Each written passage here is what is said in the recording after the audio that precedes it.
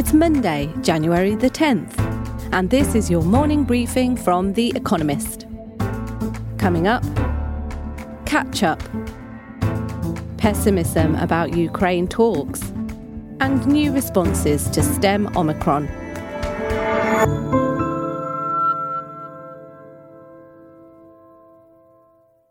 First, the world in brief. Jens Stoltenberg, the Secretary-General of NATO, said that the alliance was prepared for, quote, a new armed conflict in Europe, should talks with Russia fail.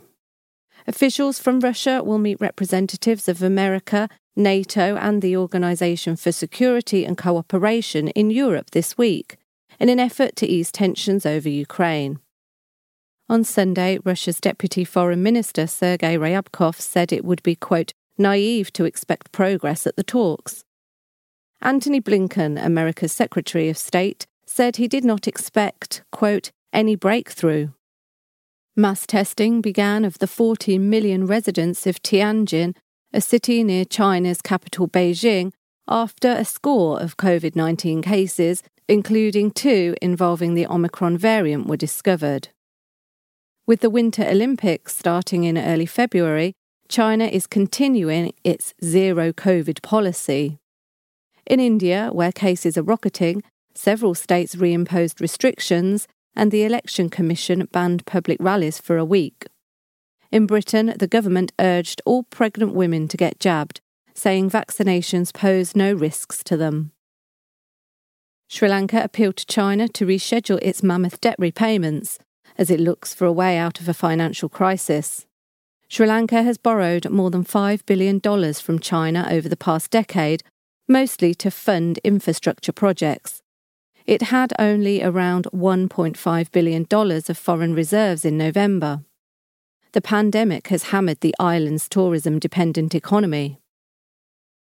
Over 160 people were killed during recent anti-government protests in Kazakhstan, according to the Health Ministry, a toll considerably higher than previously reported. Most deaths were in Almaty, Kazakhstan's largest city, where protesters stormed government buildings and briefly occupied the airport. The president's office said that 5,800 people had been arrested. Iraq's new parliament met for the first time since elections in October. Its commencement was delayed by an appeal, rejected by the country's highest court in December, to nullify the victory of Muqtada al-Sadr, a cleric cum militiaman. Legislators will begin the protracted horse trading between rival groups needed to produce agreement on a Prime Minister and President.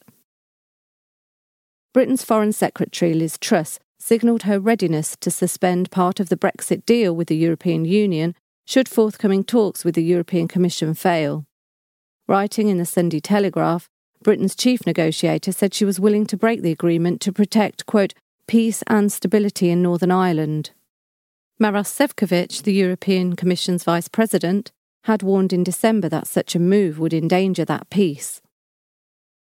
An Australian court turned down the government's request to postpone Novak Djokovic's deportation hearing. The tennis star, who travelled to the country to play in the Australian Open, was confined to a quarantine hotel because he is unvaccinated. Mr. Djokovic, who is opposed to vaccination, insists that having contracted COVID-19 previously exempts him from needing the jab. The government disagrees. And figure of the day, 257. The number of footballers in the German Bundesliga and Italian Serie A who were reported as having COVID-19 through to July 2021.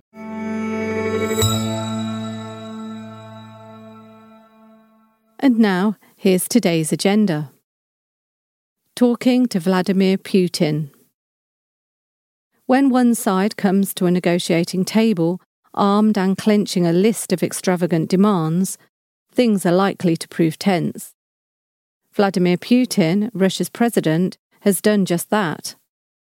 With Russian troops massed on the Ukraine-Russia border, a week of talks is set to take place.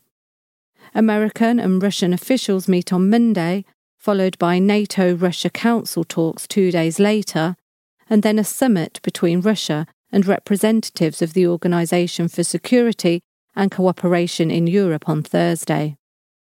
What Mr. Putin has asked for is so excessive as to raise the suspicion that his requests are designed to be rejected, giving Mr. Putin a pretext to invade Ukraine.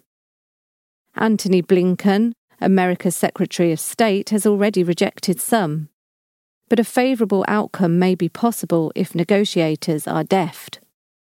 And Mr. Putin's bellicose approach may backfire. His invasion of Ukraine in 2014 united NATO and gave it new purpose. Another invasion could steal Western countries' resolve and push more, such as Finland and Sweden, to join the alliance.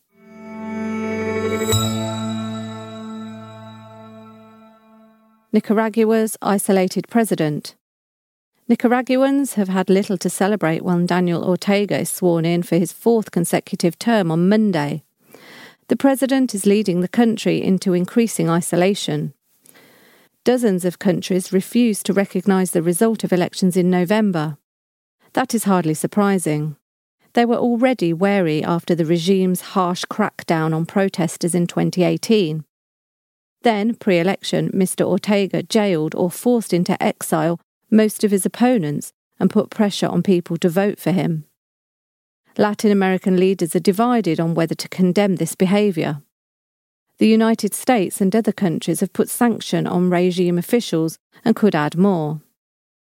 Mr. Ortega and Rosario Murillo, his wife, vice president and likely successor, may not care. Similarly minded regimes such as Cuba and Russia support them. China reopened its embassy in Managua, Nicaragua's capital, after Ms. Ortega cut diplomatic ties with Taiwan. He will take whatever friends he can get to stay in power.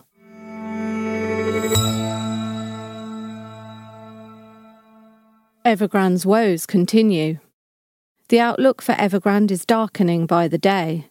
The Chinese property developer was set to meet creditors at the weekend to ask for an extension on a 4.5 billion yuan, $157 million bond.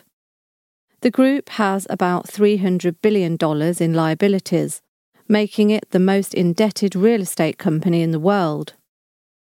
Failure to convince bondholders in China to give Evergrande extra time would add to its growing list of problems.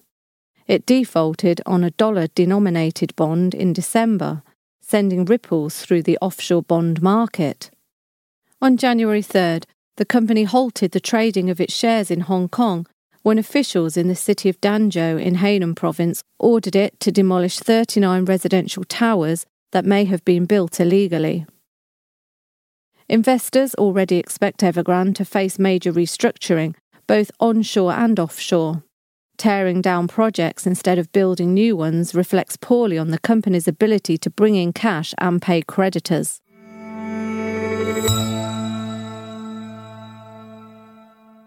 An increase in the supply of agreement. That economists disagree is hardly news. Disagreement justifies papers, and papers make the academic world go round. But a recent study by Doris Geed Stevenson and Alvaro Parra Perez of Weber State University suggests this might be changing. Assessing the most recent survey of members of the American Economic Association, conducted roughly once a decade, they found that consensus has significantly increased. There was strong agreement on about a third of the propositions in the latest survey, compared with around 15% in 2011 and less than 10% in 1990. Those who wholly or somewhat supported more equal income distribution in America rose from 68% in 2000 to 86% in 2020 to 21. Fully 85% thought corporate power was too concentrated. Support for antitrust policy and financial activism increased. And most agreed that climate change is a big economic risk. Some subjects, such as the consequences of lowering taxes on income and on capital gains, remain contentious. Journal publishers need not panic yet.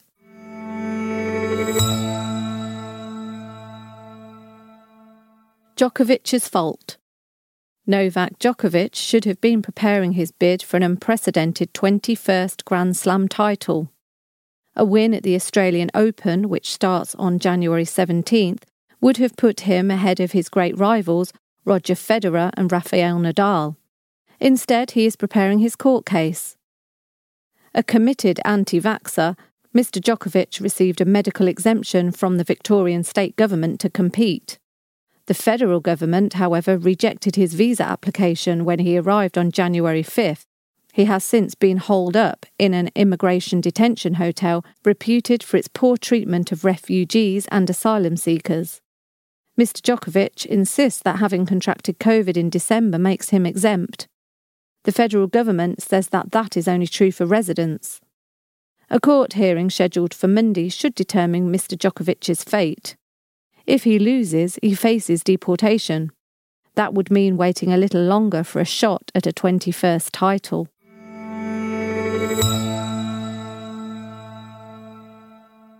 Winter Quiz, Week 5.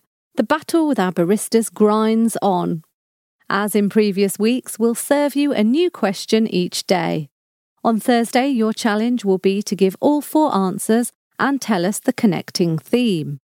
Email your responses and include mention of your home city and country by 1700 GMT on Thursday to editor-espresso@economist.com.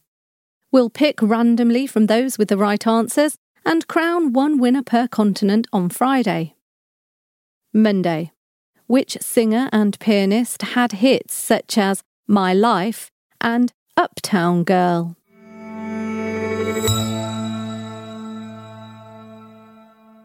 Finally, here's the quote of the day from David Bowie, who died on this day in 2016.